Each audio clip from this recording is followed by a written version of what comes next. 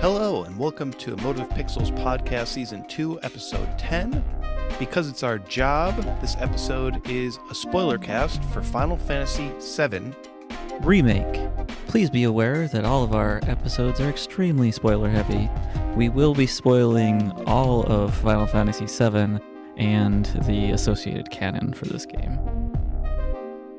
Before we get started, we like to start with a question. This week's question was, what is your favorite alternate timeline in a media? Why don't you go first, Craig? Yeah, so I was thinking about this, and the first one that came to mind was the popular ones right now, right? Marvel and the multiverse and things of that nature.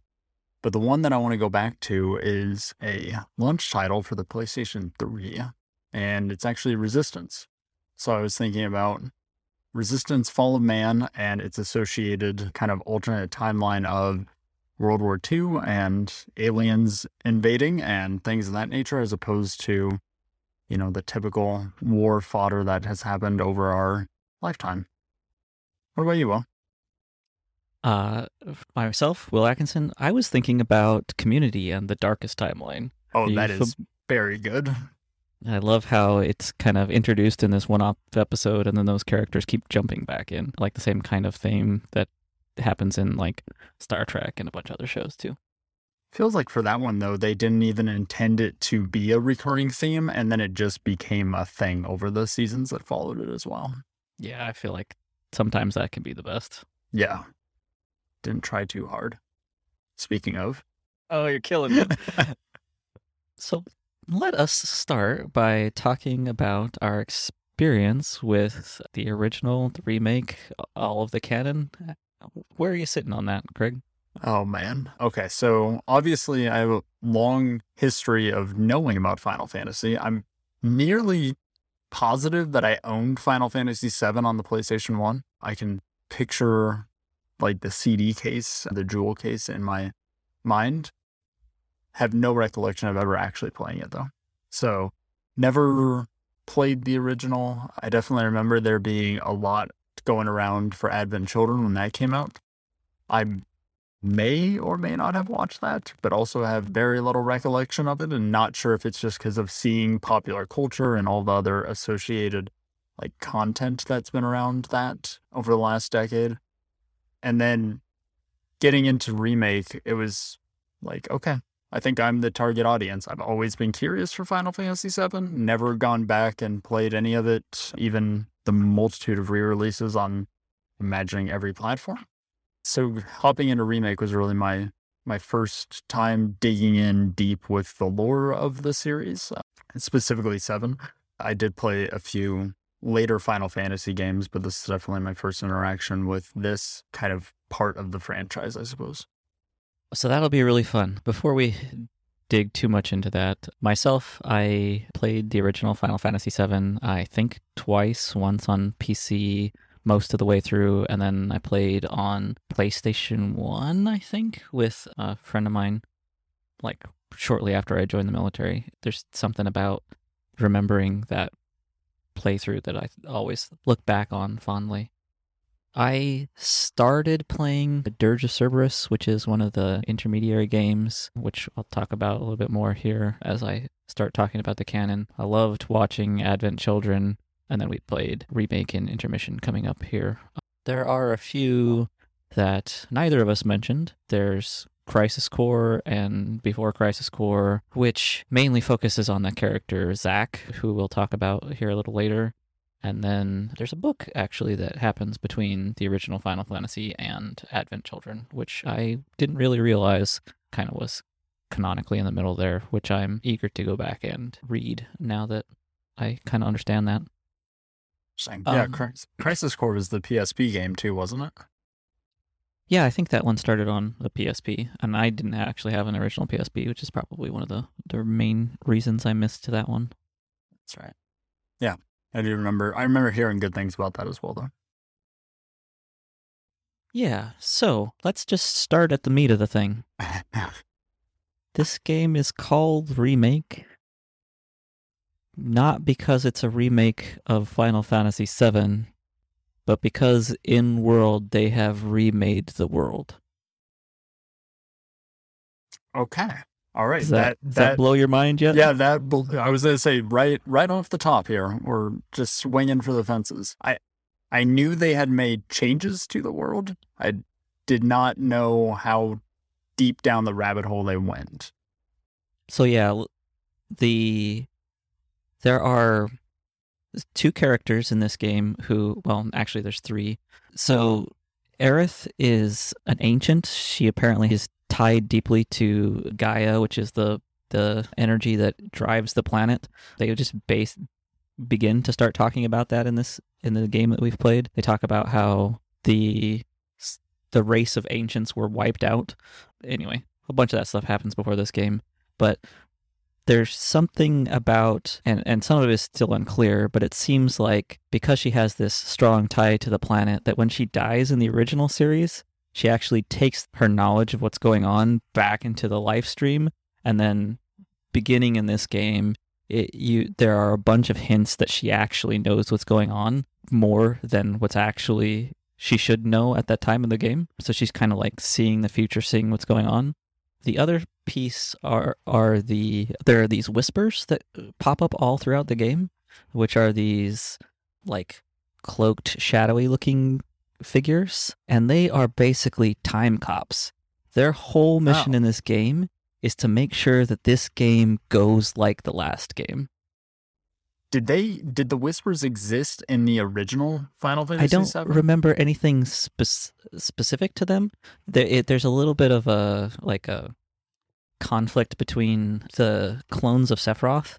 All of the guys who are like, you can see them as real people, and they're like also wearing black robes, but they're kind of slowly walking around and moaning. Yep. Remember those guys? Yep. Those guys are all clones of Sephiroth, who's actually a clone of Jenova, which is the whole piece that we could talk about here in a minute. But that shit all gets crazy. They're all trying to bring Jenova back together. I hope I got that right. Like 3 minutes in and my mind's already blown from a game that I played for over 40 hours. Yeah. Yeah, super exciting. Okay. So yeah, there's a bunch of things that like you try to do, or when people almost die that shouldn't be dead, like they'll go in and fix things, or there are like parts where you and I both recently replayed Intermission, but there's stuff where like if you try to walk into Seventh Heaven as Yuffie, they just push you back because she's not actually supposed to go in there. She's not supposed to actually meet Cloud. Like they're like trying to correct things. This timeline, they wouldn't have interacted in the true timeline at that point. Yeah, because I think the biggest one is Bareth dies in this game, but he's not supposed to be dead, and so they like bring him back to life. That one like seriously drastic of them trying to like keep the timeline on track. That makes a lot more sense for why he gets. Because if I remember right, he gets stabbed by a giant sword and then is brought back. And it's like, wait, what? And when I was playing through that, originally I was like, okay, we're doing like the story thing, right? Of setting you up, feeling like there's a massive shift that's happening, and then pulling the rug back out and be like, now we didn't actually kill the character. We just tried to get the emotional gut punch. But seeing it wrapped in the canon of the world is a different perspective. Yeah. Yes, both things are true, right? They tried to scare you into thinking that some main character who's not supposed to be dead is dead, you know?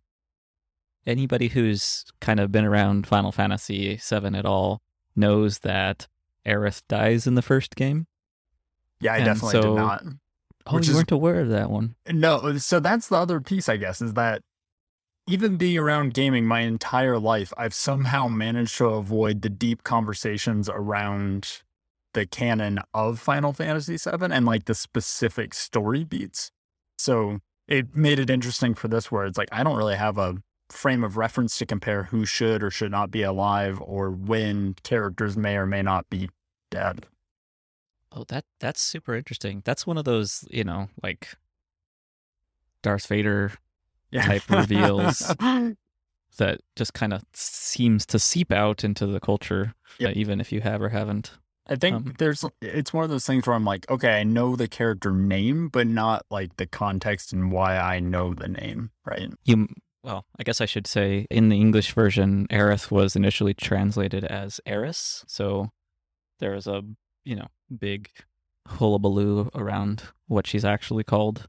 There was a lot of translation issues, wasn't there, in the original? Yeah. Or at least just kind of like stilted translations. Yeah, it actually pretty drastically affected the way that game, or you could understand that game or not understand that game. That was actually one of the on like my second playthrough, I got a lot more out of it. And I was also kind of pretty young the first time. That's fair. But that stilted translation did make it kind of hard to grasp the whole context of everything that's going on there. Maybe to frame this then, so what happened in this game, recognizing that this is a small slice of what the original was, right? Sure. So yeah, why don't I just give us a quick walkthrough of this game? So initially the game catches up with Cloud and the rest of, with his first mission at Avalanche. They are basically terrorists and they go bomb a power plant. Power plant in the city is called a Mako reactor. The Mako reactors work by harnessing the life energy from the planet and turning it into energy. Sometimes it's electricity to power the cities, but also that can be refined into materia, so a bunch of stuff all happens around Mako. It's also worth mentioning that Mako can be infused into people, and that whole process is weird. Part of becoming a soldier involves being infused with Mako. There are a couple of soldiers throughout this game: Zack, Cloud, Sephiroth, and then a bunch of other people. There was a new soldier, Roach, who was introduced in this game. It's like soldier with a capital S. Yeah, exactly. So they are these quote unquote terrorists are trying to make a political statement by bombing this power plant. They are trying to disable the power plant, and the level of destruction that happens as a part of their explosion is orders of magnitude larger than what they were actually doing. Like they were trying to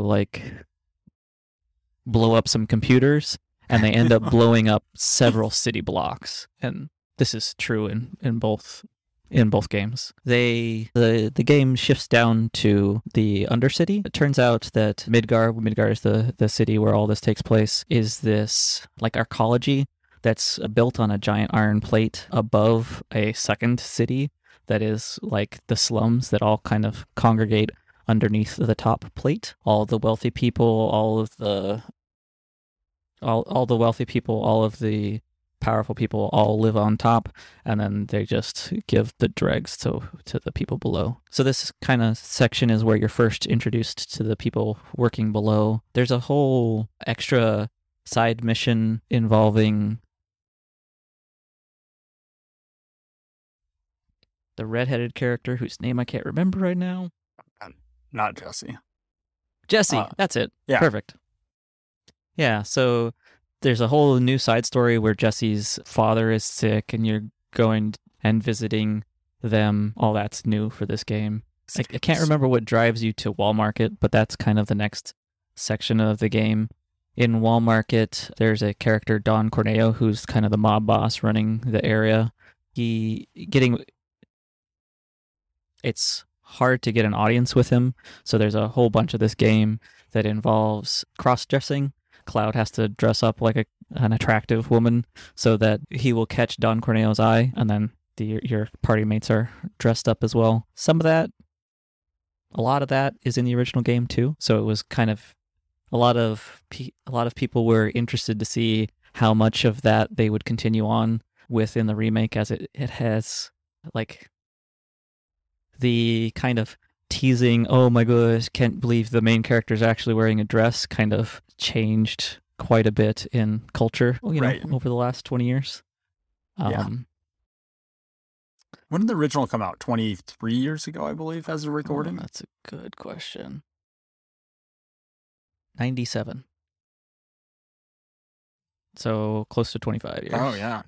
Yeah. So the next big event to happen is Avalanche goes for I think they go for a second bombing. They're trying to bomb another reactor, but but this time Shinra, which is the company running the power plants, drops an entire section of the upper plate down onto the lower, just down to the ground, crushing an entire sector, basically a slums below the plate. I do kind of want to call out that this was way more horrifying for me in the first game than it is here. Interesting. Why is that? In this game, there's a lot of like, oh, we're trying to save people. We have enough time to like get people out of there. Like the way things fall, there's like cavities and things for people to be rescued and pulled out of. And there's like a Cloud and Company rescue a lot of people. In the first game, it's you're in, I think it's Sector 6, and where there was a door is now a wall, and everybody who's in Sector 7 is just dead. Like, it's this giant plate, just poof. And literally like pancakes the slum in the first one. Yeah. Original. So for me, the impact of that was quite a bit more severe than it was in this game. Even though it is, still, they've killed hundreds of thousands of people in the slum in this game. It still didn't. They seem to have softened the blow on that quite a bit for this game. I'll cover off on that interest. Like, from my own perspective I'm not used to games being willing to take those shots. And so it still caught me by surprise because I kept waiting for that moment of, oh, we're going to save the day, right? Like, Cloud and team are going to find a way to stop this. And then when it ends up just going another direction, and it's, hey, the rich and powerful can do what they want. And if that means that they just drop a part of their city onto an entire lower class, then they will do that. And I think that is what it is. Yeah, the other part of that kind of bothered, or that they don't talk about much, is there's a bunch of rich and powerful people that also died in this event too, right? So it's the rich and powerful of the rich and powerful that got to decide that group of rich and powerful people weren't, Yeah, the top 1% was looking at the upper middle class and decided, yeah, all right, you're also expendable as much as the lower class that is literally beneath you. Yeah, exactly. At this point, Cloud and Company break into the Shinra headquarters. Their goal is to, I believe, go confront the president of Shinra, whose name I'm forgetting. President Shinra. Yeah, great. 10 out of 10. And so you're going to confront him. There's a big hullabaloo about fighting your way through the Shinra headquarters. There's a funny part that was in the original game that they added to this game, where when you walk into the door, they're like, oh, it's up on floor 50. And they're like, do you want to take the elevator up to floor 50 or do you want to take the stairs? And if you take the stairs, you just go in circles over and over and over. And they put the same freaking joke into this game. You just run in circles and circles and circles all the way up to the roof. All right, that's very good. Yeah. It's one of those jokes that's a lot more funny to talk about than to actually do. Yeah. You're in it and you're like, this is... Why am I doing this? Yeah. On reflection. Yeah, they built out what was going on in the Shinra headquarters quite a bit more in this game. The sub-characters, or the I don't know how you would call it, like the generals, are given much more life, and like who these people are, how they relate to Shinra, make Shinra feels like a more full organization. Yeah, it feels like an enterprise. Yeah, a lot of that was missing in the first game, so that's a nice little way to kind of pad out a little bit here. Did it feel like padding, or did it feel like world building? I think world building's a better way to put it. You're right. Padding's a little more derogatory than I really want to sound. That's fair. So you get up to the roof. You think you're going to confront the president.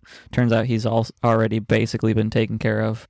And you have fights against his son, his son and his pet dog. I think that's Rufus Shinra, if I'm not mistaken, who is a freaking cool looking badass guy. And then in the process, you also appear to go have a fight against Sephiroth, but it seems like a lot of that is going on inside Cloud's brain. There is something about, I mentioned earlier, he was, to become a soldier, they are infused with Mako, and there's something about the way that happened with him that's basically fucked up.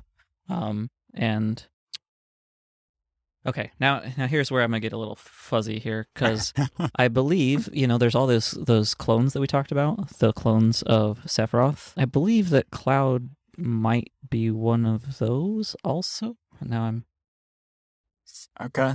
I'm a little unsure of this myself. That I feel like if there's something that I'm curious to be addressed in the latter or whatever the next installment is, I'm interested if that's something that's fleshed out, because if it's never explicitly stated here, but it definitely seems that they share a connection that's much stronger than just being from the same program. There are a lot of flashbacks to things that are happening before this game. Yeah. Whenever Cloud has a flashback to something that happened before this game, it's actually a flashback of Zack's. Zack is the one who had a relationship with Tifa as a child. Wait, really? Yes. So there's definitely some interesting things where if you look into it, the conversations between Tifa and Cloud, they miss each other a lot. It's got a very, spoilers for Sixth Sense, it's got a Sixth Sense vibe where you see these people kind of talking past each other a bit, and that's also intentional because basically Zack is Cloud's friend, and Zack is actually the quote-unquote first soldier. He's the main character of the Crisis Core game where you're learning to be like this ideal soldier, or he's the one who's, I guess Sephiroth is the first soldier. Zack is trying to be like Sephiroth, and then Cloud is his buddy. There's some weird shenanigans about how Cloud ends up getting Zack's memories, but it's interesting that Zack doesn't even, or gets introduced right at the very end of this game, which is about where to pause that and say that none of that is explained in this game whatsoever, at least from my perspective, as to any of that having knowledge other than being hey, something is slightly off. To your point, the Sixth Sense feeling definitely came up for Cloud and his flashbacks of being this narrator is unreliable, but I don't know why. Yeah, exactly. Love it. Yeah. I'm glad to be spoiling the Final Fantasy VII Remake Part 2 for you as well. I mean, I knew what I was in for.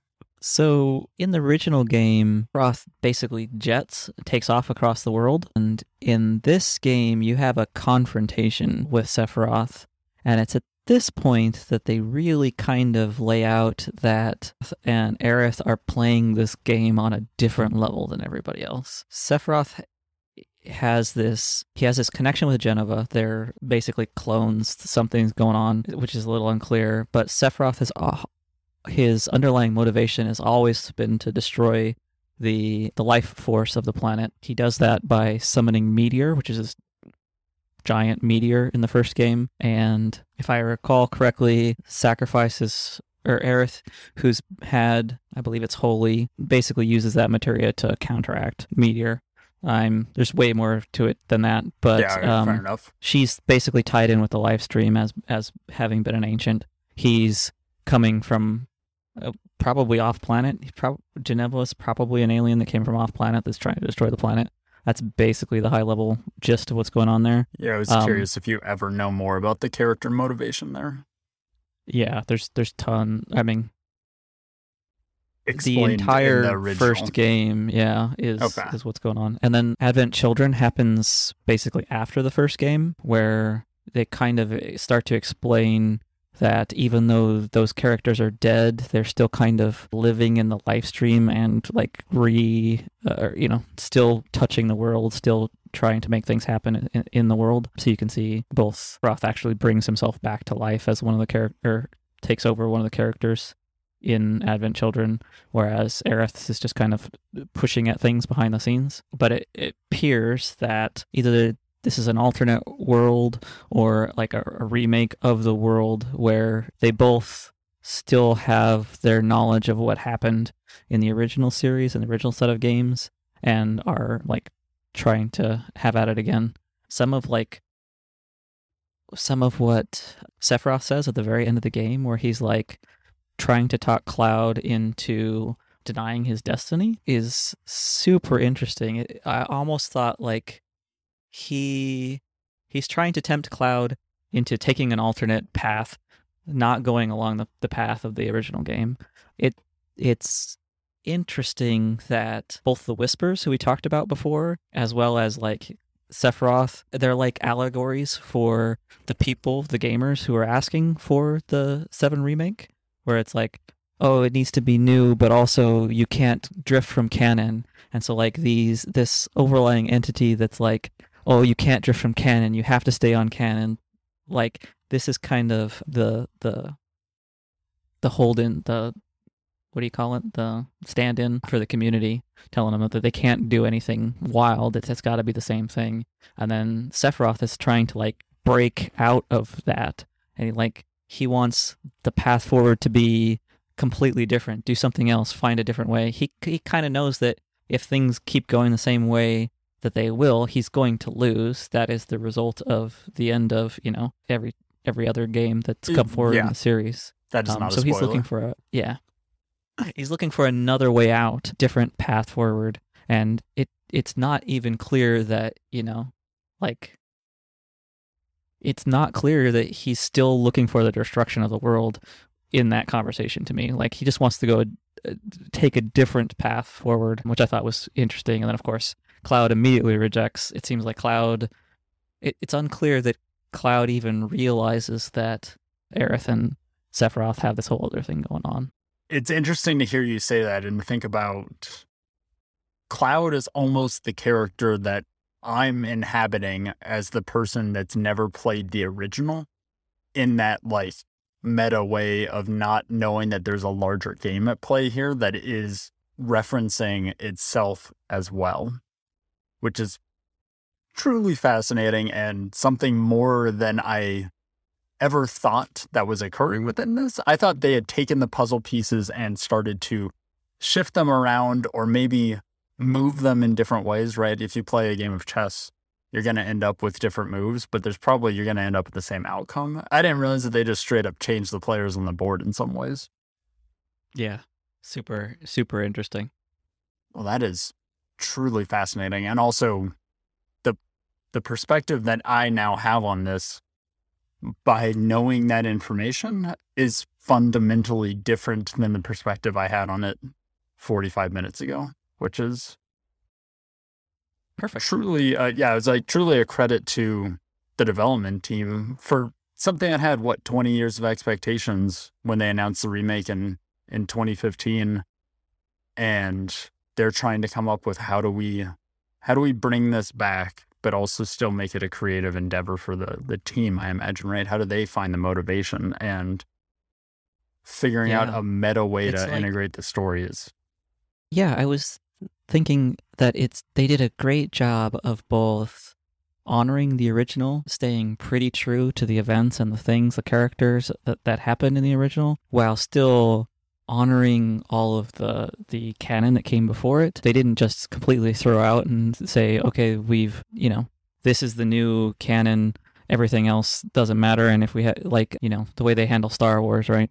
They're like, oh, now these movies are the new canon and these books just don't exist anymore. Like, all it's closer to like the Star Trek Kelvin timeline stuff, if you're familiar, where, the characters from the show go back and change things that spin off this other timeline. It's way closer to that. So all the things that happened in those other games still happened, and they, effect and changed now in this new canon, but there's a lot of, I think it feels really good both as a fan and I'm hoping as your first experience too. I was going to say, the fact that they towed the line, and now I have a better understanding for what I was listening to other people give feedback on this when it came out, and people talking about their first playthrough it, and hearing the longtime fans say they were getting such enjoyment out of it, and now understanding, it wasn't just because the game is, like, fundamentally it's a good game. The mechanics are good, the music's good, everything's good. But they had given people that love to chew on this lore something new to chew on alongside that as well, without detracting from the original conversation. Absolutely. Credit to the writing team. So kind of along that path, I think, the last part of the... Oh, yeah. Let's finish the story. The last part of the story, the walkthrough, is this confrontation with Sephiroth where he, like, rips open an alternate dimension, and this is where things got really weird and completely different from the previous game. There's a fight with Sephiroth where it seems like he might be hinting at the future, and, I kind of read that part of why that has to happen in this game is, one, to have a good ending for this game, but also it kind of helps drive the motivation for trying to continue to follow Sephiroth, which was a little bit more important when you have to come back to it versus, in the game, you're just continuing to follow him at that point. The stuff that happens in that world is so kind of abstract. It's got like this super cool anime fighting in the ether with buildings falling around you that's got some cool visuals, but as to anything specifically going on in there, I don't really know that there's anything I would call out. Is anything you want to? No, I had no idea what was going on. And now hearing from you also, and also this was something that I did have some awareness of when playing through it. You don't really interact with Sephiroth at any point in this part 1 in the original game, right? Like, he kind of pieces out for the first 10 hours or so of the original. Like, there's no combat encounter or something of that nature to this degree, is there? Oh, definitely not. You're not fighting Sephiroth this early in the game. There's Okay. a little bit of, like, similar, kind of like some of the things we were seeing earlier in this game where there's, like, flashbacks of... There's some parts where, like, Cloud's walking through the streets and you think he's having a flashback, but also he might be talking to Sephiroth, but you turn the corner and Sephiroth's not there. Those kinds of things definitely happened quite early in the game. Kind of them giving you the hint of who the bad guy is that you're supposed to be aware of. But yeah, it's the same kind of general. And even in this, it's unclear whether you actually see Sephiroth at all. I think... There's one scene where Sephiroth steals Jenova. I think that might be the only actual instance of Sephiroth in this game. Is there any tells that you're aware of for the audience or the player to key into those moments? Or is it mostly around the context of knowing the greater story at play?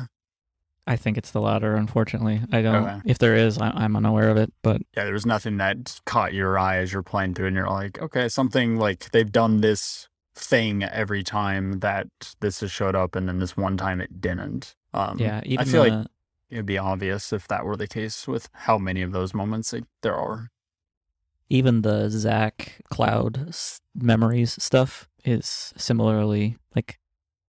It'll be really interesting to see how they kind of resolve those again. It was wild in the first game. In the first game, like, this one piece sticks in my mind is that Sephiroth stabs Cloud, but it might be Zack. I can't remember.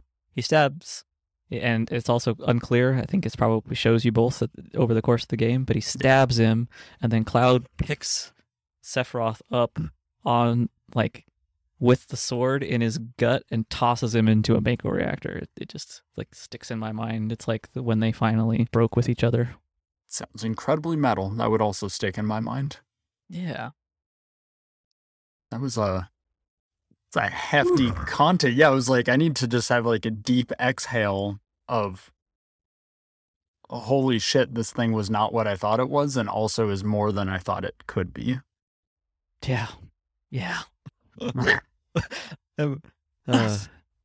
Also, I'm like slightly envious of the players like yourself that had an experience 20 years ago and have followed along in some way and then came into this and got to see someone what seems like respectfully handle the canon and give you something new without taking anything away. Like, it's truly fucking astonishing to me. Along that lines, I think one of the really cool characters that changed slightly was Aerith, because she kind of has this extra sensory, extra worldly perception of the things that are going on. It, for the first time, kind of made her background, her distinctness as an ancient. It's like she's an entirely different species of person that's, that you're interacting with. And I don't recall it coming through very strongly in the first game. It just seemed like, oh, that's just something you know about her. But here it kind of, you kind of know that she's tied in somehow with the planet, but she doesn't have any special powers. She doesn't have any special insights. She doesn't have anything that might make her seem any crazy or wild or different. Yeah. No, she doesn't come off as like a god, right? And that's almost the feeling that I got from understanding more about her. I mean, like, hey, she's one of a race of people that don't exist anymore. It's like, yeah, exactly. Okay. That changes the conversation here. Contextualized her as being way cooler, way more powerful, like you said, than she kind of came off in the first game, which I thought was super, super cool. Yeah, it felt to me, again, my first interaction, I was like, oh, this is someone that's quite possibly the most important character within the game. And that's a different interaction, especially her tie to the world and how I didn't realize how much of an environmental conversation this game existed within. So, she can be seen on the she starts at the very beginning of the first game, up topside in the city whose name Midgar? I just forgot. Midgar, thank you. Yeah, she starts at the top of Midgar, and she's inspecting a pipe that's burst, and there's Mako running through the pipe, and she can pull the Mako out and kind of turn it into life. That her connection with the energy, as is shown very early on. The kind of gist that I got as her character in the first game was she was super innocent and naive, and a good scene is where Cloud defends her against some soldiers looking for her in the church. Yeah. In the first game, or it goes pretty similarly in both games, but in the first game it feels like she's just naively saying, oh, this guy is going to defend me because, she just picks her knight, and this is the guy who's going to defend me against you guys. Damsel in distress. Yeah, very naive damsel. In this one, because she knows what's going on, she has some foresight, it almost seems manipulative, she's playing the crowd. She's using Cloud in that scene. So, just that tiny little tweak in the context can make what's going on feel pretty drastically different as far as characterizations goes. Yeah, it changes her from being a person that needs rescued to one that has control. And yeah, all within a very subtle shift. Is question about Aerith and kind of, I guess, Sephiroth more in general. Is there an explanation of why he wants to destroy the world that's presented within the remake or the broader, I guess, original as well, that I was missing as far as why does he have such motivation and also to destroy Aerith? So two parts. One is, I think that generally, so there is definitely talk of a prophecy in the first game that there's some evil force coming from outside the planet that's going to come and destroy the planet. It seems like Jenova is that alien force that is coming to destroy the planet. It seems like she is, I'm going to mess a bunch of this up, but it seems like she's basically been taken care of when the game starts. Like maybe the ancients killed her or dismembered her or something, but it's actually Shinra that is going through this whole cloning process that is what actually brings her back to power to be able to reattack the live stream.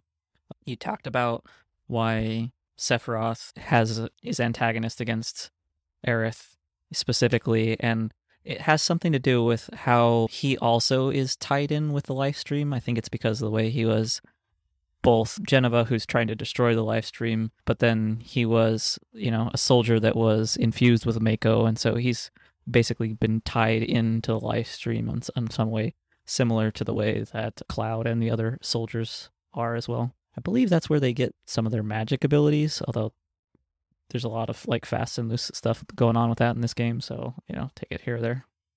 Okay, that makes a lot more sense. I'm curious what you thought about the Turks. First off, do you know who the Turks are? As I go back to my notes, I'm like, who are the Turks? No. Hold, please. Oh, Reno and Rude, right? Yeah, there's the main two Turks in this game. Actually, I was going to call it out. I think I mentioned it earlier. There was a mobile phone game called Before Crisis, which actually was, and I bring it up because it's kind of referenced in Intermission as well, but there was a big battle between Shinra and Wutai. Okay. Basically Shinra defeats Wutai. Wutai ends up being like this little village that you come across shortly after this part of the game in the first game, but there's this big conflict and they just crush them because they have the technology to do so. But the Turks are these guys that wear suits. They're always looking really good, but they're kind of this mercenary force that mostly works for Shinra. Yeah. And they're all, I just love their style, how they're both like really ridiculous. Put together. Oh, all right. Oh, go ahead. I was going to say, to me, they were both ridiculous. Like, the clear juxtaposition between the two of them whenever they showed up also of like the very brash and like obnoxious and absurd Reno, and then Rude's just like sitting on the other side, just like, can we just handle our business? And also, I need to make sure my sunglasses look really good at all times. They just love their suits. They just look freaking some suave motherfuckers the whole time. Some suave motherfuckers that it also feels like they're always there to like fuck with you, but that they don't actually have investment in truly defeating you. Like in that classic villain way of like, we're going to show up and then every time that we have a chance to really take you out, not going to take that opportunity. My mission was to stop you from doing this. I can stop you from doing this by keeping you over there or killing you. It's kind of your choice, right? Right, exactly. And it's like, I'm going to keep stopping you, but also end up kind of flipping on that and being like, no, I was really trying to kill you. Like, wink, wink, nudge, nudge. There's a long-running thing where Reno's got a crush on Tifa. I don't know if you noticed that at all in this game, but I think that's really fun that they have continued that across the first game. It's kind of called out in Advent Children too. They're both freaking badasses in Advent Children as well. Okay. And then, so if I vaguely recall Advent Children's story, the Turks, there end up being 3 new young Turks, and those 3 young Turks infuse themselves with Mako and end up getting corrupted by Sephiroth, and that's kind of how that story goes. That makes more sense as well. I wanted to call out the Turks were freaking cool. Still cool. It's still very cool. Do you recall how the final battle with them goes? I was trying to remember where Reno and Rude left off and if they'll be in the next one. Oh, I'm sure they'll be in the next one. These guys never go away. Never go away. Yeah, okay, yeah. They're just the constant antagonist that just shows up just to kind of make your day kind of crappy and then bounce out. Okay. Sometimes antagonists, sometimes, what do you call it? Unfortunate allies, strange bedfellows kind of thing. Just kind of depends on who's paying them and what their mission is at any point in time. They're just kind of their own wild cards. They're pretty cool. Got it. I remember the part where, like, shortly before they drop the Sector 7 plate, that, like, their mission is to make sure that the plate drops, and so they, like, hold you off from stopping the computer, stopping the bomb from going off and dropping the plate, and they take off in a helicopter after that, and I think they might be in the helicopter with Rufus Shinra right at the very end. Yeah, I think you're right. But I'm uncertain of that one. Yeah, I'm sure our listeners will be enjoying picking apart the little inconsistencies that we have from our memories. Yeah. So Red 13 was a playable character in the first game, and I think he's playable for like 5 minutes or something in this game as well. I loved Red 13. Like, that was a character, I don't even know why specifically, but just seeing him show up and how he interacts is like a character that out of anyone in the game, I was like, I want to know more about him and his backstory and why he was being held captive and just kind of where his interaction with the broader world takes him. Yeah, he in the first game is another lab experiment.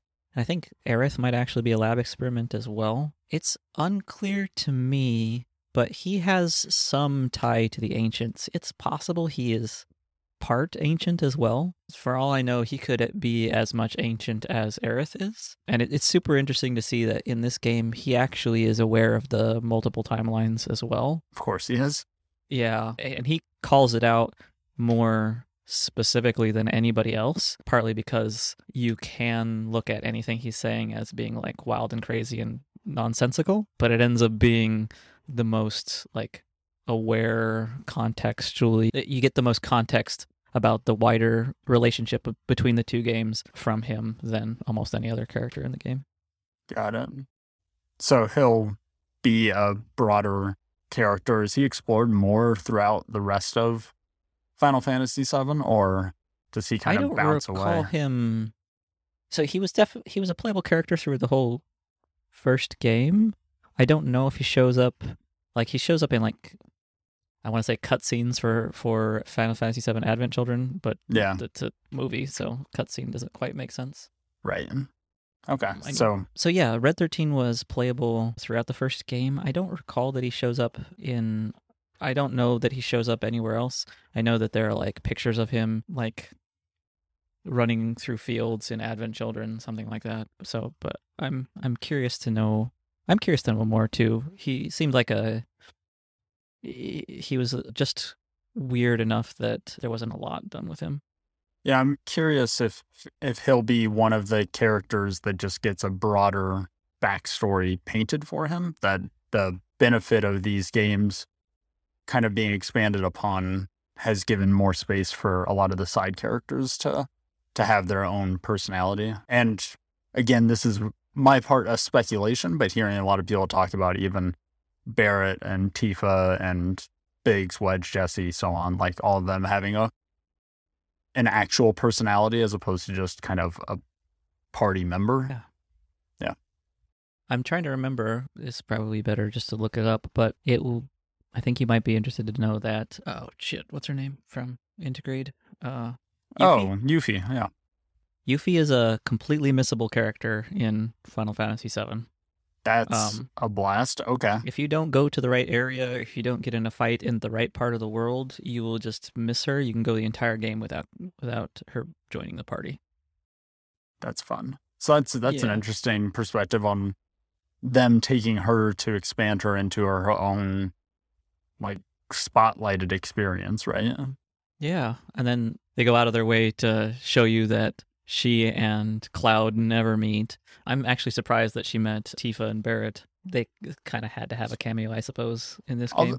She never meets them per se as much as she sees them from afar. Because like she only interacts with, I think, Wedge and Jesse she can actually like talk to. But Tifa and Barrett, she just kind of sees from afar, and they're like, oh, that's the Avalanche crew. Which feels like it was pretty intentional that they wouldn't. Now, knowing the rest of the continuity stuff, it feels very intentional that they didn't actually interact in person. I think it's really weird they kept calling them the Splinter Cell. Yeah.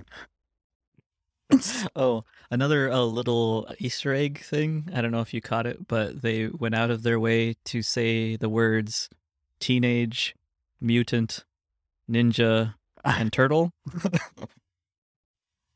Like, I get you. I see what you're saying. Like, why are we talking about her being a mutant? Why are we talking about her being teenage? Okay, I get it now. Talking about her being a ninja? Okay. And then the turtle bar as well. Yeah. Well, we'll probably get into Yuffie's story here shortly. Or do you want to pivot and kind of give an overview of what Intermission looked like, and then we can talk about some of the broader combat, music, other things that kind of across both games? Would you mind trying to give a explanation of Intermission? Oh, man. I would do my best, good sir. So Intermission starts off with Yuffie dropping down into the slums and doing a true hero moment of a landing and just straight telling the camera who she is and what her mission is, which is to break into Shinra HQ, sounding familiar, and steal materia that they are creating that is, the most powerful materia that can be created, essentially. And she's from the Wutai government, I believe, and is there to infiltrate, and that's what she does. She's a materia hunter. And to do so, she meets up with some other kind of Wutai agents and a guy named Sunan to try and determine kind of how to get in and infiltrate and, steal the materia. And then throughout that experience, there's some interactions that you mentioned as far as meeting up with some of the other characters that are in the slums. She also has to find a guy named Zijay, I think, or ZJ, something like that, to get the information to get into Shinra HQ. It felt like a very Cowboy Bebop chase to try and capture him. And then she also, once they get into it, it's kind of revealed that Shinra is aware that they're there the whole time and kind of start screwing with them to try and get them to go down different paths and just kind of making them their little plaything, like, oh, it's cute. These little teenagers are trying to get in here and do something. And then after exploring kind of Shinra HQ and getting through a little bit further of it, you interact with Scarlet, who's like the director of security, who's kind of leading you along, have a battle with her. And then there's a guy named Nero, who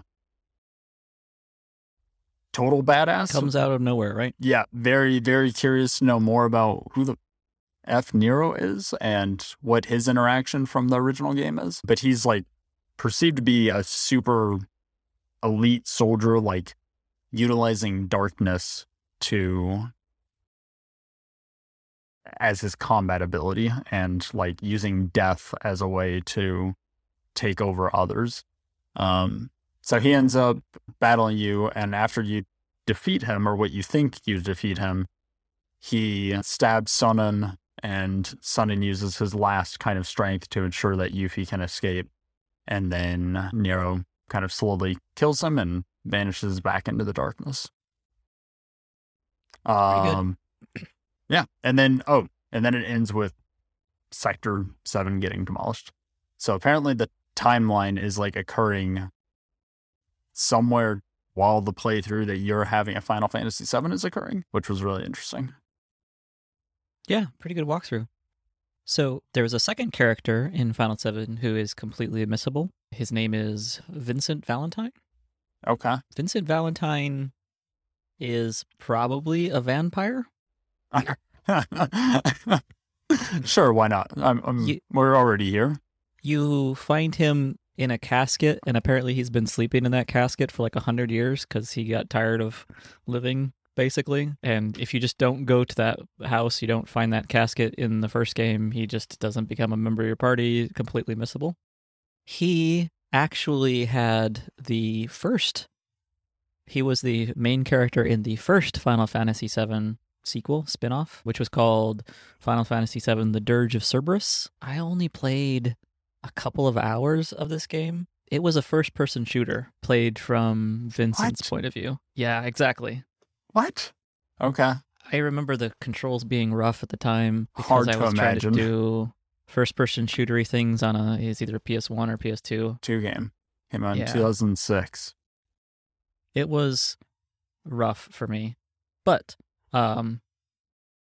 Nero is one of the big bads, one of the sub-bosses from Dirge of Cerberus. So it was a little bit cool to see that, oh yes, like we were talking about earlier, they really are referencing, honoring all of the other pieces of all of the other games, not just the first game, but Crisis Core primarily through Zack, although Zack is mentioned in the first game as well. But yeah, so that's where Nero and I think Weiss too. I mean, just look, just so I can remember.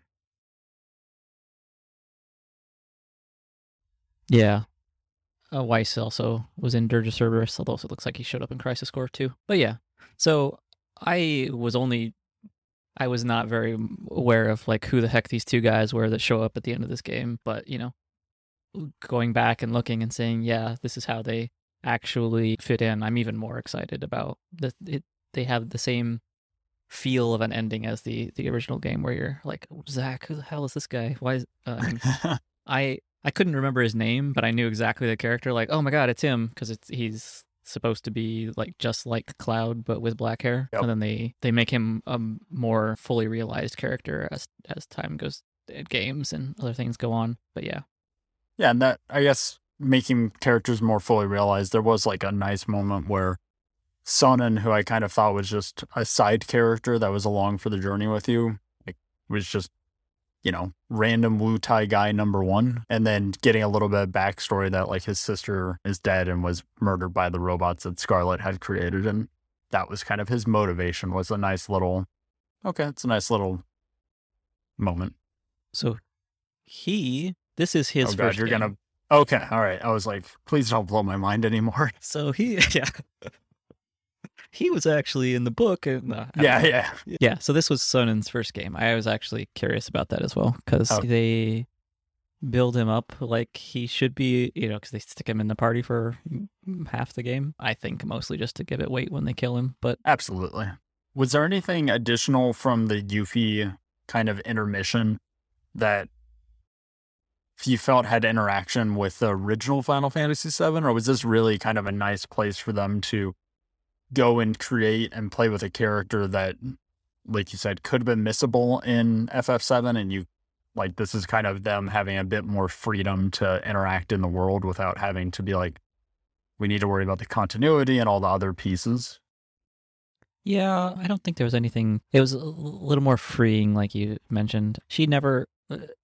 You can't even get her this early in the game. The way the original game broke down, everything that happened in Midgar happened on the first CD compact disc. Yeah. And you literally had to change compact discs and then couldn't go back into Midgar because all that content wasn't loaded anymore. It was like physically, this is the rest of the game now. And she was not available on that first disc. She just wasn't even gettable until the second disc. So the idea that she was in Midgar at all, a little bit of like retconny, like I guess she could have been there. There's nothing that said she wasn't, but yeah, that one's a little, classic.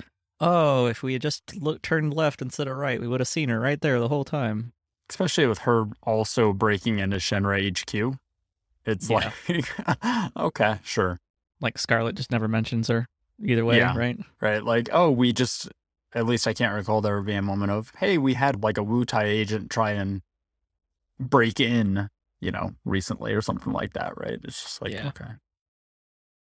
That's like slightly interesting here with regards to just some of the other, like her humming the theme. Like there's like a couple little nods that are cute. Yeah, let's come back to the little things at the end, but I think we should talk about the game Yeah. a little bit. Yeah. Hey, what are we, an hour in? Maybe we should talk about the game. Hour 16. Yeah, exactly. Where do you want to start with the game? Oh, yeah. The thing that we interacted with for like 40 hours. Yeah. I'm curious probably most about your experience with the combat and the mechanics there. Obviously, a dramatic departure from the original, being a pure turn-based kind of strategy game. And So I think there is an option, although it's like everybody's kind of admits it's the wrong option, but there is an option to play this game turn-based. Yeah, that is true. Yeah, that's one of the classic. So I guess we're even starting there then. How did you play the game, and did you try and utilize some of the techniques you previously did in the original, or did you kind of meet this on its own terms? I feel like a little bit of both. This has definitely been the way that Final Fantasy games and also Kingdom Hearts games, the blood between the two is pretty strong. I'm not sure if you've played much Kingdom Hearts, but I think it's, I'm going to get this wrong, but I think it's Tetsuya? Yeah. The main guy, the main director for this, just came off of Kingdom Hearts 3. That series also plays a bunch with pulling in all of the Final Fantasy characters from across all the Final Fantasy games. But this kind of like live battle system where you're running around and then you also have a command list to go do things has been pretty common for all of Kingdom Hearts, but then the last couple of Final Fantasies has also been feeling the same. I've been playing a little bit of Final Fantasy 13 lately, and that combat system, you can see it like edging closer and closer to that as the time goes on. So I was okay with it. At least initially, I was kind of missing the more tactically minded approach to the first game. It always kind of had the same, if I recall correctly, it still had maybe I'm thinking I'm 10. Let me just scratch that. But yeah, I have definitely seen that all of the Final Fantasy games and Kingdom Hearts games have kind of been pushing toward a style like this. So while, I was a little bummed that they changed it so drastically from the original, I think it was the right choice. It ended up making the game kind of more fun to play that way. Yeah, it's interesting for me coming into this, right? I think my last experience with Final Fantasy is probably 10-2. Maybe I played a little bit of like Final Fantasy 12. Or Final Fantasy 13, 2. Is that it? Yeah. Love the naming conventions. Thank you, Square. But this game was like legitimately fun to play for me, and that's not something I was expecting to have out of a Final Fantasy game, because that sort of kind of strategy of the actual playing part. Yeah, the actual playing part is something that I was very curious if it would hook me or if it would be too much of like, okay, I have to be managing the abilities and spells and all of that and your party members, and then also moving around in the space of the battle and doing combat directly. But they found like the perfect way to balance all those things, especially with a little bit of the slowdown, to be able to be like, oh, okay, I can focus more on just being a brawler and then utilize the other combat mechanics to be more strategic with like doing analyzing of them and choosing weak points and things of that nature too. Did you play back the New Game Plus hard mode at all? I did not. And I definitely wasn't trying to find difficulty in the combat either. I was very much, I want this to be, I don't want to worry about dying was essentially my motto kind of throughout it. I wanted to be able to enjoy the story with the combat as a backing, as opposed to the combat being forefront and the story being behind it. As far as I know, they won't even let you try hard mode until after you New Game Plus. So I think that. Did you go back to it? I played it a bit. I think the game is 18 chapters. I think I probably got back through chapter 4 or 5, something like that, on hard mode. I bring it up in this context because there are things like dodging and being really specific about how you hit. One of the best characters to play this game as a game is actually Tifa, because she has a lot of mobility. She can jump back in and out. She can have different elemental and like by the time you're using her, it can get really crazy. But it's interesting, like as you start to like need to avoid things and start playing on that next higher level, Tifa all of a sudden becomes like the shining character who actually feels like she's the one that this game was built for, which I think is kind of funny. That is funny. That's interesting. And on that, how far did you dive into being particular about the materia that you were slotting in, as well as like the core weapon upgrades? Did you mess a lot with kind of the star map of doing the upgrades, or did you kind of set it on auto for either attack, defense, or balanced? So you reminded me about the materia. I kind of wanted to call that out. Yeah. That the materia system is very similar, very, very similar to the first game. Okay. I think, unless I'm mistaking something, one of the things that you could do in the original game that you can't do here is that when you maxed out a materia, it's split into two, so then you could continue building or like restart your building of the materia. So there was a little bit more to that system there, mostly so you could, yeah, because you had more characters, more. It was just designed as a longer experience. Although I think we looked this up, and the How Long to Beat on Final Fantasy VII and Final Fantasy VII Remake are actually pretty close to each other. It's kind of absurd. Yeah, I think that's funny. Then the weapon upgrade, I do not think there was an analog to that in the original game. I always kind of like building out my characters, and so I tried to engage that system as much as I can, although I think kind of at the end of the day, it doesn't really feel like it was worth it too much in this game. I think you're right. Probably sticking it on auto probably would have been a better use of my time.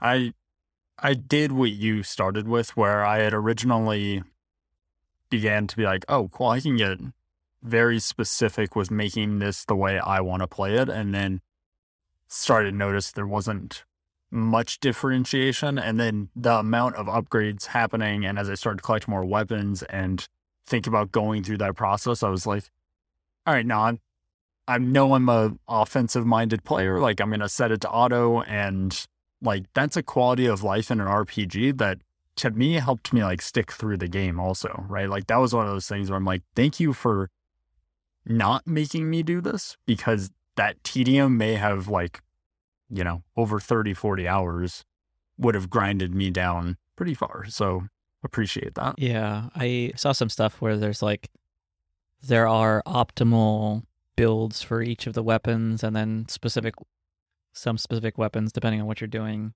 And all of a sudden, it starts mattering a lot more when you start playing on hard. That's what I was. Yeah, I could see that the depth could exist there, and I appreciate that. It feels like they gave room for both of those things to exist, and I guess similar to the story, right? Like, they found a way to balance. If you want to be that hardcore player, then we're going to give you an opportunity. But also, if you want to kind of come along for the ride, like, we're going to still be fun. I had a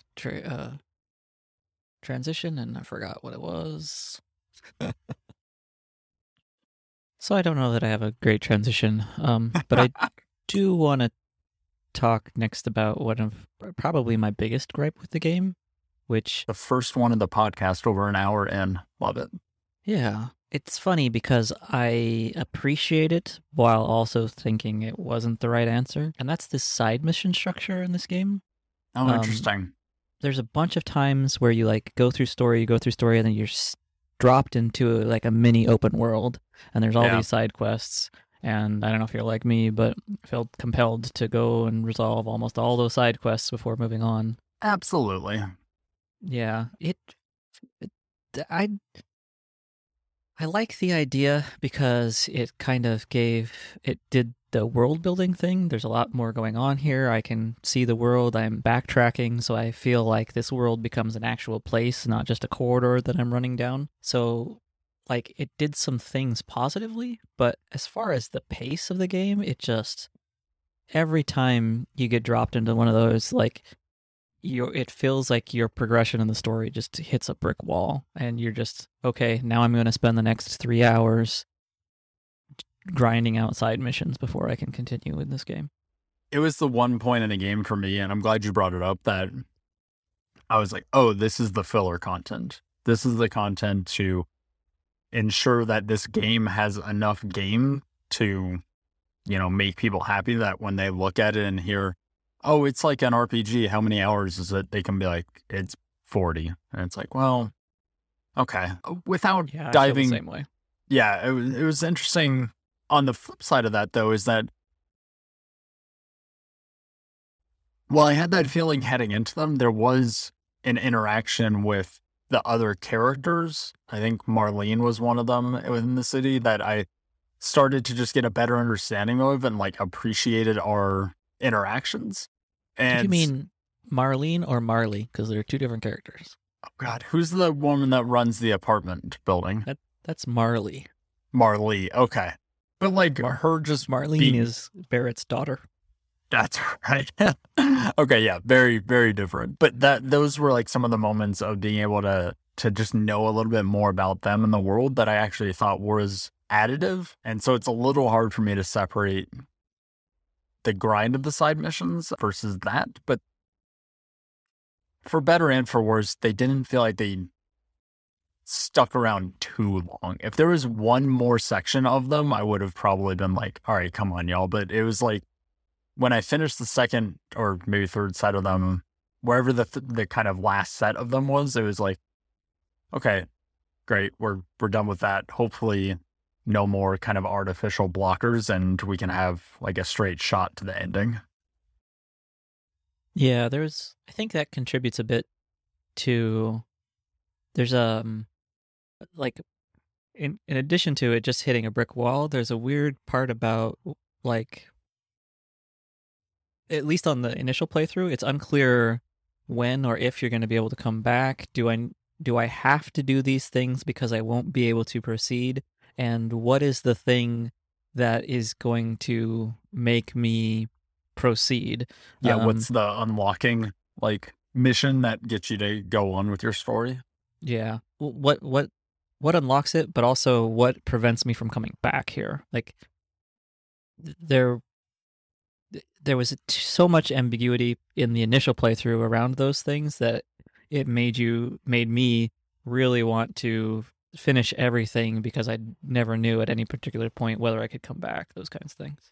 Oh, we're the same person. Yeah, absolutely. Interacted with the same way. And I was like, oh, there's all of these. There's like 6 different open world items that I can do. I need to go do all of them to understand what's happening here, right? And it's the other thing that games do, and this is not a critique just purely for Final Fantasy VII, but you have this story that is building on itself and has like an urgency of, we're going to drop a plate on like an entire part of the population, and then we're going to stop and like go help children find random things. And it's like, I really feel like, yes, that's good, but we should probably be focusing on the main mission. And it's always a dissonance that kind of rubs me the wrong way whenever you have those like hard like stops. Like when there's an intergalactic gothic horror going to destroy the entire galaxy, and then you stop to help Elcor do some dating. Yeah, that's exactly it. It's like, all right, sure. Those pacing on reflection of the game also like stand out as just being these like, pauses. Yeah, it's funny because, like I said, as much as I think it killed the pacing of the game, as a game, I'm not a fan. As a nostalgic player of Final Fantasy VII, like, there's a lot of those times where, like, it was a time where I could just sit and revel in the world and look at all of how much of this city they built and how much, like, I have the Final Fantasy VII Ultimanium, but, like, the graffiti, the posters, like, there's entire worlds and backstories, and, like, there's a whole section with the honeybee, and, like, how all these characters all play a part, and, like, you can walk by them and not even realize the crazy amount of work and detail that is going on in that world all over the place, all the time. And to that point, though, it is additive even for someone that doesn't have the nostalgia of just seeing, oh, there's like school and like people live here, right? And it helps you build a little bit of an attachment to the slums. And it's not like, oh, it's just this area down here. It's like, oh no, there's people struggling, and these are some of the ways that they're interacting or trying to just get by. And if you would have just, to your point, corridor run through it and been like, yep, there's the people that live in shambles down here, great, I think it would have been detrimental. But it's like, where's that balance? Yeah. Yeah. Where is the balance? I think the thing that kind of I haven't said enough that I really do need to call out is that this is an absolutely beautiful game, top to bottom, whether you're talking character design, menus, building design, atmosphere, the way everything interacts with each other, the technology from the trains to the power plants to the trees and just the dirt and grime all over the lower city. I think that this is just a spectacularly beautiful game. I have no disagreement. I was like, I'm not going to be the dissenting voice on this podcast, but the production values across the entire game are truly, like, when you say AAA, this is what that means. This is at that level where I'm thinking about the Naughty Dogs of the world of like, they've taken the time to create the individual objects. Like the amount of time, energy, resources to build this thing is truly phenomenal. And I was playing even on like the PS4 version and not even playing through some of the upgrades that they've done as the re-release on the newer gen consoles. And it still looked just phenomenal and runs incredible. And I was truly shocked at how well everything runs and looks, especially for something that was on the last gen consoles at this point. And not only that, but like the music is fantastic. And I know Final Fantasies are known for their music, but just the score and the way that it interacts with the wider world, bliss.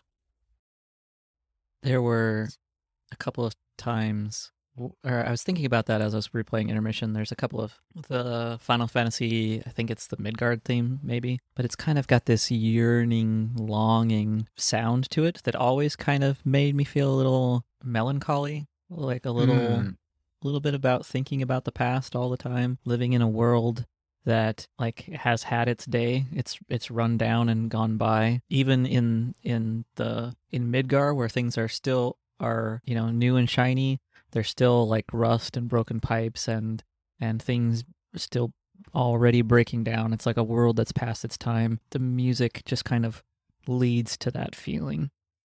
I think when you're looking at it also, it's those points that are putting kind of a more poignant view on the society that's created there also, that this is all, it's all just for show. Right? Like everything that's up front and presented to you, while it may look beautiful, doesn't have anything behind it. And even the city that's stacked on top of the slums, and it's like, oh, all of these things have been created to have the veneer of posterity. And in reality, everyone's doing the same actions, right? But none of that would have been able to be translated if it weren't for the art and the design of the world that's created. So you can see that those moments are interjected between one another or opposed to one another, I suppose. Okay, so one of the things that I wanted to share with you is this picture, which I'll send to Nate to have in the podcast notes. Can you tell us what you see there? I'm looking at probably not the right link. Shinra Final Fantasy X-2. That's the one. Oh, yeah, I'm looking at a boy wearing like a crazy kind of garment. What am I looking at? So he's this is a character from Final Fantasy X-2. He's a race called the Albed, which is these guys who basically live in these gas masks. His name is Shinra, which very on point. Okay. So 10 obviously came out after 7, but there was always kind of this character came out and kind of as a nod to, hey, look, maybe these are in the same world. And then to send you this picture. killing the pace of the podcast here, but I think this is cool enough to talk about anyway. So as you are going through the Shinra headquarters building, there's this picture of the founders. And can you describe what you see in the middle of that picture of the founders there? Oh, man. Yes. So within this photo, it's Cloud kind of standing in a warehouse, and he's looking at an old-timey kind of, black and white photo. And dead center of this is a bunch of people that are in kind of factory suits, and then someone that's in a nice suit and tie wearing a gas mask. This is the strongest indication so far that these two games probably take place in the same world. That's... all right, sure. Hundreds of years after the events of Final Fantasy X. Yep, the gas mask is very similar, or at least themed. I mean, I guess gas masks all look the same, but there's definitely, like, the way that it's around his mouth and things of that nature echoes the character design in the Final Fantasy X-2 image very well. That's a fascinating little connection. And of course, the character's name was Shinra. Yeah, which is... yeah.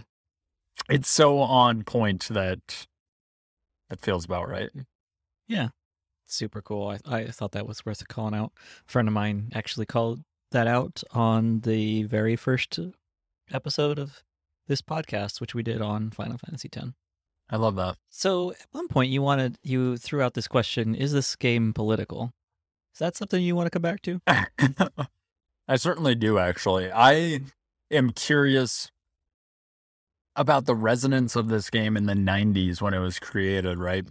And what its commentary is, and how incredibly clear its commentary is right now at this point in life, and how resonant that is. And I'm glad that we're having this conversation now after talking about the game and the story, because the overall themes do not appear to have shifted significantly between the original and remake.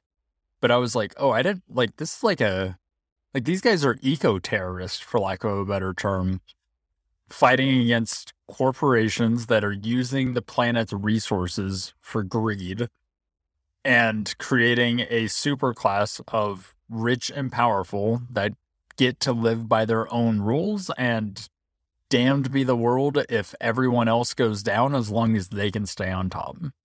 I think that description is completely perfect. So we're in agreement. This is not a political game, right? Yeah. Has nothing to say about the wider world abound. Yeah, I was like, I think it was within the first, however long, the first, 30 minutes, I was just like, wait, are we in... I guess this is happening. I guess we're just playing a definite, kind of liberal-leaning game that's going to take swings at all of these topics, and I was fucking here for it, but I didn't realize how direct the correlation would be and how much of a statement it would be actually trying to make. I wonder if this game was created now, if the bombings would still be part of it. Or if they would have utilized... I don't know. I probably have two minds there, because you started to reference, maybe did they pull back on dropping, the city and then being like, oh, we can save people and there's wreckage here. But on the flip side of that, I'm like, this game was created before 9/11, 2001, and the remake obviously thereafter.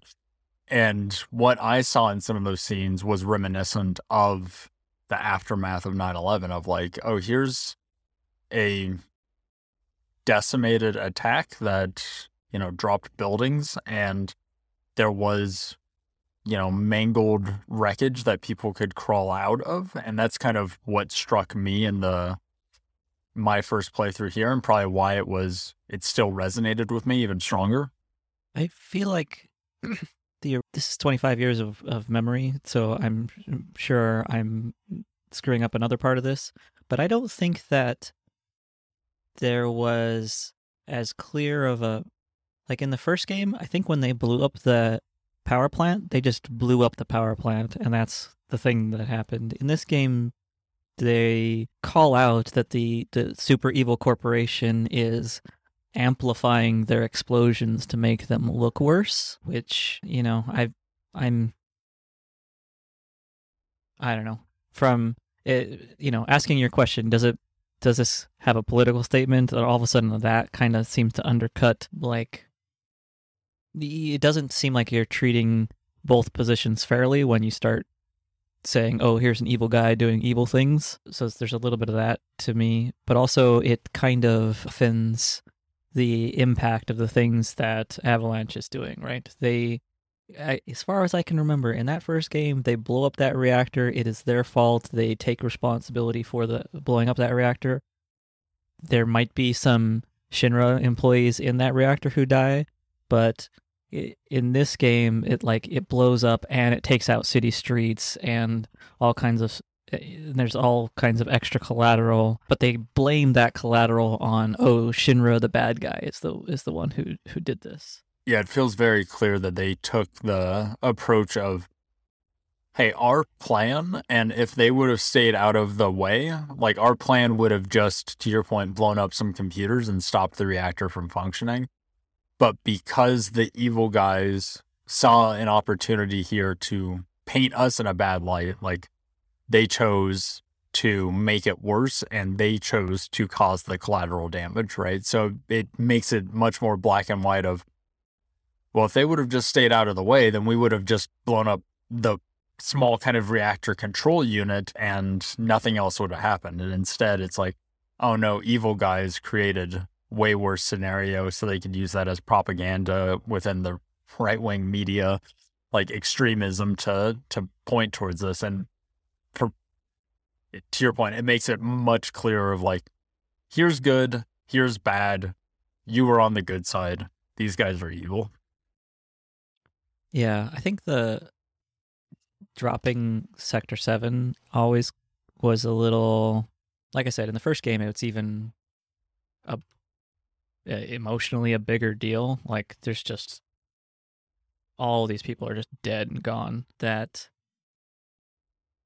act always seemed like they do that so that they can also pin that on Avalanche. That one always seemed particularly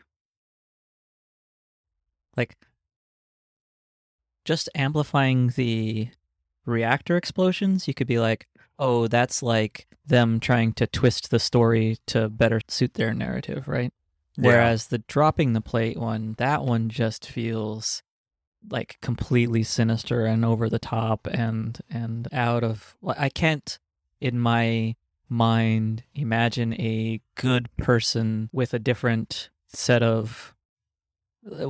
context making that choice. That's the one thing that's just like, I don't know.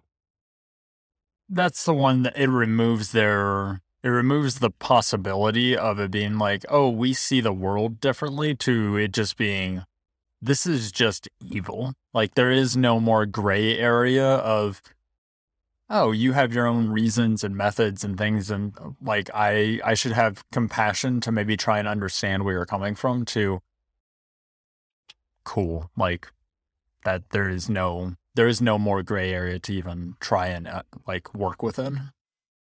Yeah, I think if anything, I'd wish they had changed that a bit, because even Sephiroth in this game, who's like just built up as the antagonist all along, through several games, even he comes off as like, you know, you can see it as, oh, he's this alien fighting for his interests, but right. Even he is like, I know this is going to go badly, let's try and find another path, let's go a different direction, let's try and figure out, and he gets kind of railroaded into following the same path. But like, yeah, that, I guess it's just that one choice from, I guess it's President Shinra who dies in this game, so it's not a long impactful choice, and who knows where the next game goes, which should be wild.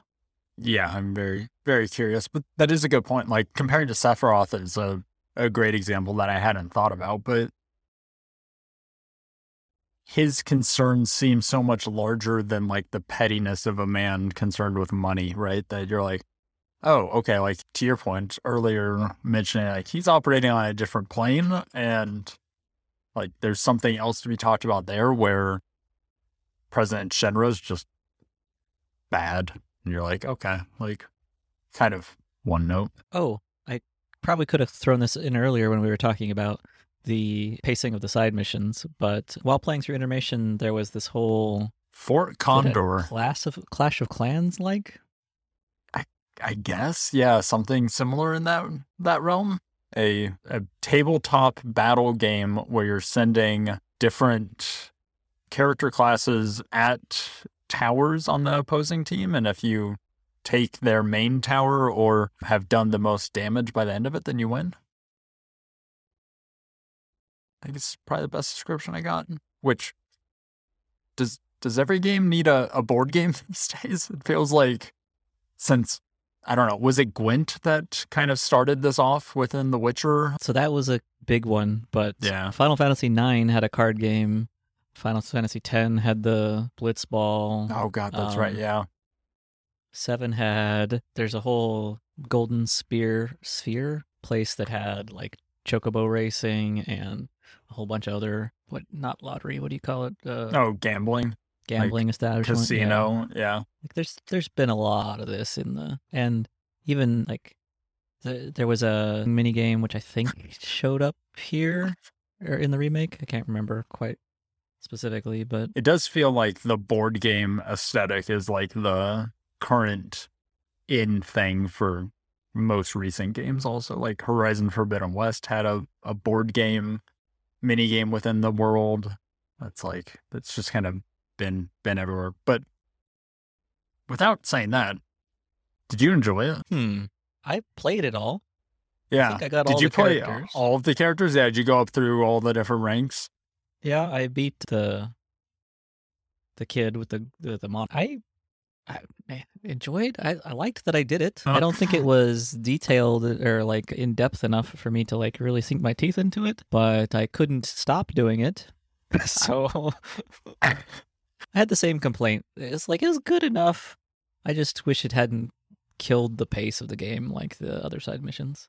I wrote down in my notes, I was like, is this a Fort Condor game? Like, is the point of this intermission to go win all the Fort Condor missions? I was like, is that like the literal point of the expansion? I thought the same thing at one point. Yeah. And then I was like, oh no, this is kind of its own separate thing. And I also wrote, fuck, this is kind of fun. Like, usually these things I like write off and I'm like, all right, let's do whatever the bare minimum of this is to get forward. But I was like, to your point, it's not deep enough to inspire like, hey, this should be it spun off into its own thing and I will pay money for it. But it had enough to it that I was engaged by it. You played the last Assassin's Creed, right? Yeah. They have a game where you're rolling You're right, dice. Valhalla and then has, there's, yeah, okay. Something similar, right? Yeah, I was trying to remember what it was called, but yes, that is another game that has one of these. Yeah. It's weird in that, like, it's got interesting game design concerns, right? Yeah. Like, if you're building that kind of game in the real world, you want both characters to come in with roughly the same level of chances of winning. If you're building out your deck to be, say we're playing a game of Magic, right? You can put whatever your 60 cards are in your deck, but you basically need a 60 card deck to show up for, right? We come in roughly on a level playing field, even if your cards are way better or way more synchronized or whatever. And then when it is in the context of a game like this, like you want to allow the character to build up and just be able to like destroy people or like build up to a tougher challenge. So you're wanting to allow the character to come in with a different level of, different starting level. It just makes it really, it's an interesting design problem that, to give that power fantasy, the ability to build up and make your board better and better over time is a little bit in contradiction with like, oh, is this a good game where I'm actually getting challenged because we both came in on relative equal footing? It was also interesting, just like without turning this into a Fort Condor podcast, the way that the game starts of you seeing exactly what your opponent has and knowing what type of, thing beats each thing. It's like, oh, I can change my deck to counteract exactly what they have without them doing any sort of changes to theirs, which was like, all right, this kind of completely unbalances it, but still, to your point, it becomes then just a power fantasy of I'm just going to destroy all my opponents. Yeah. I'd say on balance, I was more a favor of it than not. Yeah. Yeah. I'd say pleasant surprise for something that popped up and I was expecting to stain. I think you wanted to call out some of the fun things that Yuffie was doing in this game.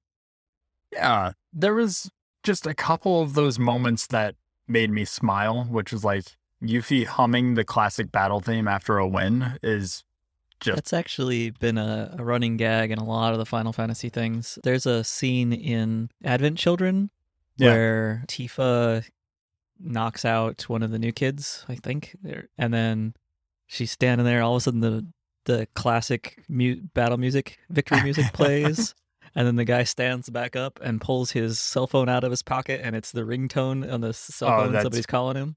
That's very good. Yeah, I mean, those moments just... I guess that's playing on nostalgia, right? Like, that's definitely hitting that spot of, all right, that's fun. Yuffie just in general, just like showing up and like monologuing to the camera, even in like the Centipede boss battle. Yeah, it's like when she finally kind of reveals herself, it's like, all right, that's sure. Like, she has that whole monologue, and then she's like, but where's Avalanche? Yeah.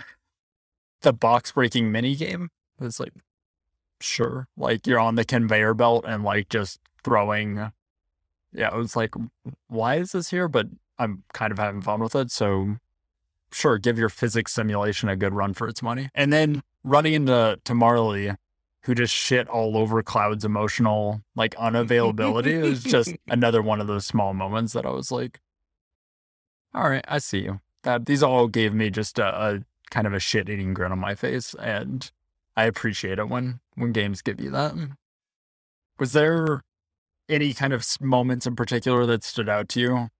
Man, I wish we could, sit here and revel in a bunch of them forever. I'm just trying to think of... I think she was, but Aerith's foster mother, I don't remember being a very big part of the first game, and the interactions with her really kind of helped build out Aerith as a real-life person who was actually living in this world versus being this, god who just happened to be we roll up upon. But like the way she talks with Cloud and just knows that he's a bad influence on her, and Cloud agrees and like tries to sneak out in order to honor her wishes.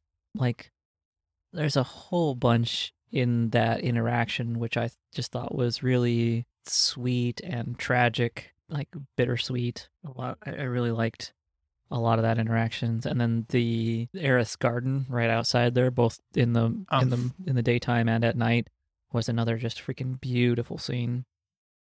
As soon as you brought that up, that was the first thing that came like screaming back to my memory. It was just the house being set in that garden and wandering through the flowers is a moment. And even like there's that school scene. I don't know, it's not coming back to me very much, but I do remember being kind of blown away with how much world building it felt like I got out of the little school there. Yeah, it turns out Midgar feels like a real place, and so do the slums. I am super excited for another game in this series. And, after our conversation today, I'm really excited about going back and checking out some of the things that I missed, in particularly there's a book, On the Way to Smile, which takes place between the end of the first game and before Advent Children, which is kind of the sequel movie, which I want to go back and check out. And maybe if I could figure out some way to experience a little bit more of Dirge of Cerberus and Crisis Core, I feel like those are kind of missing for me as part of the overall story here that I'm kind of eager to go back and check out a little bit more. I have really been, like, this was a foundational game for me, and the idea of a remake is one of those whispers that I had heard for years and years, and was always, it was something I always wanted, but never kind of ever expected would be something that actually really happened in my lifetime. So, and for it to be as special as this thing is, to have been completed or have been treated with such complete respect, such a beautiful project that is both the culmination of giant storyline, which is something that gets to me, but also a new stepping off point for new players to bring people in and let them experience some of the same kind of feelings that I had felt as a young adult. I really just am completely floored by this game and can't give this thing anything else than a 10. Before I give my kind of wrap-up thoughts here, I do have one last question for you, Will, which is, now after this conversation, I recognize it would be hard to go back and play Final Fantasy VII, especially as, very text-based and the combat, things that don't naturally speak to me, but my curiosity continues to exist in perpetuity for experiencing that for what that was. Would you recommend going back to the original FF7 and finding some way to play it on whatever re-release is probably the, best one at this point? I really wish the answer was yes, if that's enough for you. But it's something that I might do. I might go and spend my time with it again. Yeah. But even, nothing personal, no offense, but I just can't imagine your tastes in current modern gaming being any way fulfilled by going back and playing that again. I feel like I'd brute force my way through it. Yeah, I think there's probably better ways at this point. Go watch a YouTube cut through, Let's Play something. Turn somebody on doing a Let's Play and just let it sit in the background for 40 hours while you do something else. Oh man, I need someone that's doing like the It's King things with Final Fantasy as a podcast of like, hey, we're just gonna talk about the playthrough of Final Fantasy VII and be like, cool, I'll just listen to this for the next 40 hours. I bet someone's probably done that actually. But all right, that's fair. I would be curious also. I know that some of the older RPGs, JRPGs specifically, like some of the re-releases had added a little bit of like quality of life to be able to like fast forward through battles or different things of that nature to play the game faster. But yeah, I'll probably leave it on the shelf and continue to have my mind blown by listening to you explain what may have happened in the previous world. Yeah, my closing thoughts on Final Fantasy VII Remake is one of gratitude that I took the time and the opportunity to play it, and I came to the remake late also. I also was still a naysayer, even though this was perpetually on my backlog of thinking, this won't really connect, or I won't know what's going on because I don't know the original Final Fantasy VII, and is this a good place to get into it? And then to be pleasantly surprised throughout the entire playthrough of, I do get an opportunity to meet these characters and develop an understanding of them in possibly a greater way than people that played the original, especially with some of the side characters probably. And then B, the combat and the actual mechanics of play being fun. Like, that's an honest surprise to me that I connected with that portion of it and wasn't like, okay, I just need to get through the 40 hours here because the story's interesting. And instead it was, no, there's a marriage of the two places here. And this is a game that when I have a little bit of time, I was like, I want to actively pick it back up. It wasn't, oh, I guess I should go put in some time to Final Fantasy tonight. And I think that speaks to the fact that we did this podcast a year late for playing the original Final Fantasy VII Remake, or at least when I played it, which was the summer of 2021, and then playing Intermission over the last few weeks before recording, that there is something truly magical here that Square captured. And, you know, they say lightning doesn't strike twice, but it certainly appears to have done so here. And now as I look forward, I can't believe that I'm this guy, but as I watch some of these video game conferences that come up, I will probably freak out when they announce Final Fantasy VII Remake Part 2 or whatever they end up calling it, and I will be hyped to actually be there on day one and see what's happening there and come back here for another conversation to see what I might have missed, but also what I might have gained. So a high recommendation. If I were to attach a score to it, it'd be a 9 out of 10. So very, very good video game. All right, so let's talk about how Mako actually works.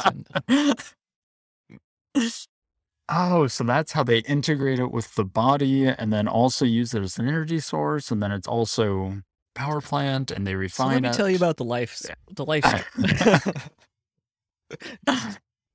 Oh, man. Yeah.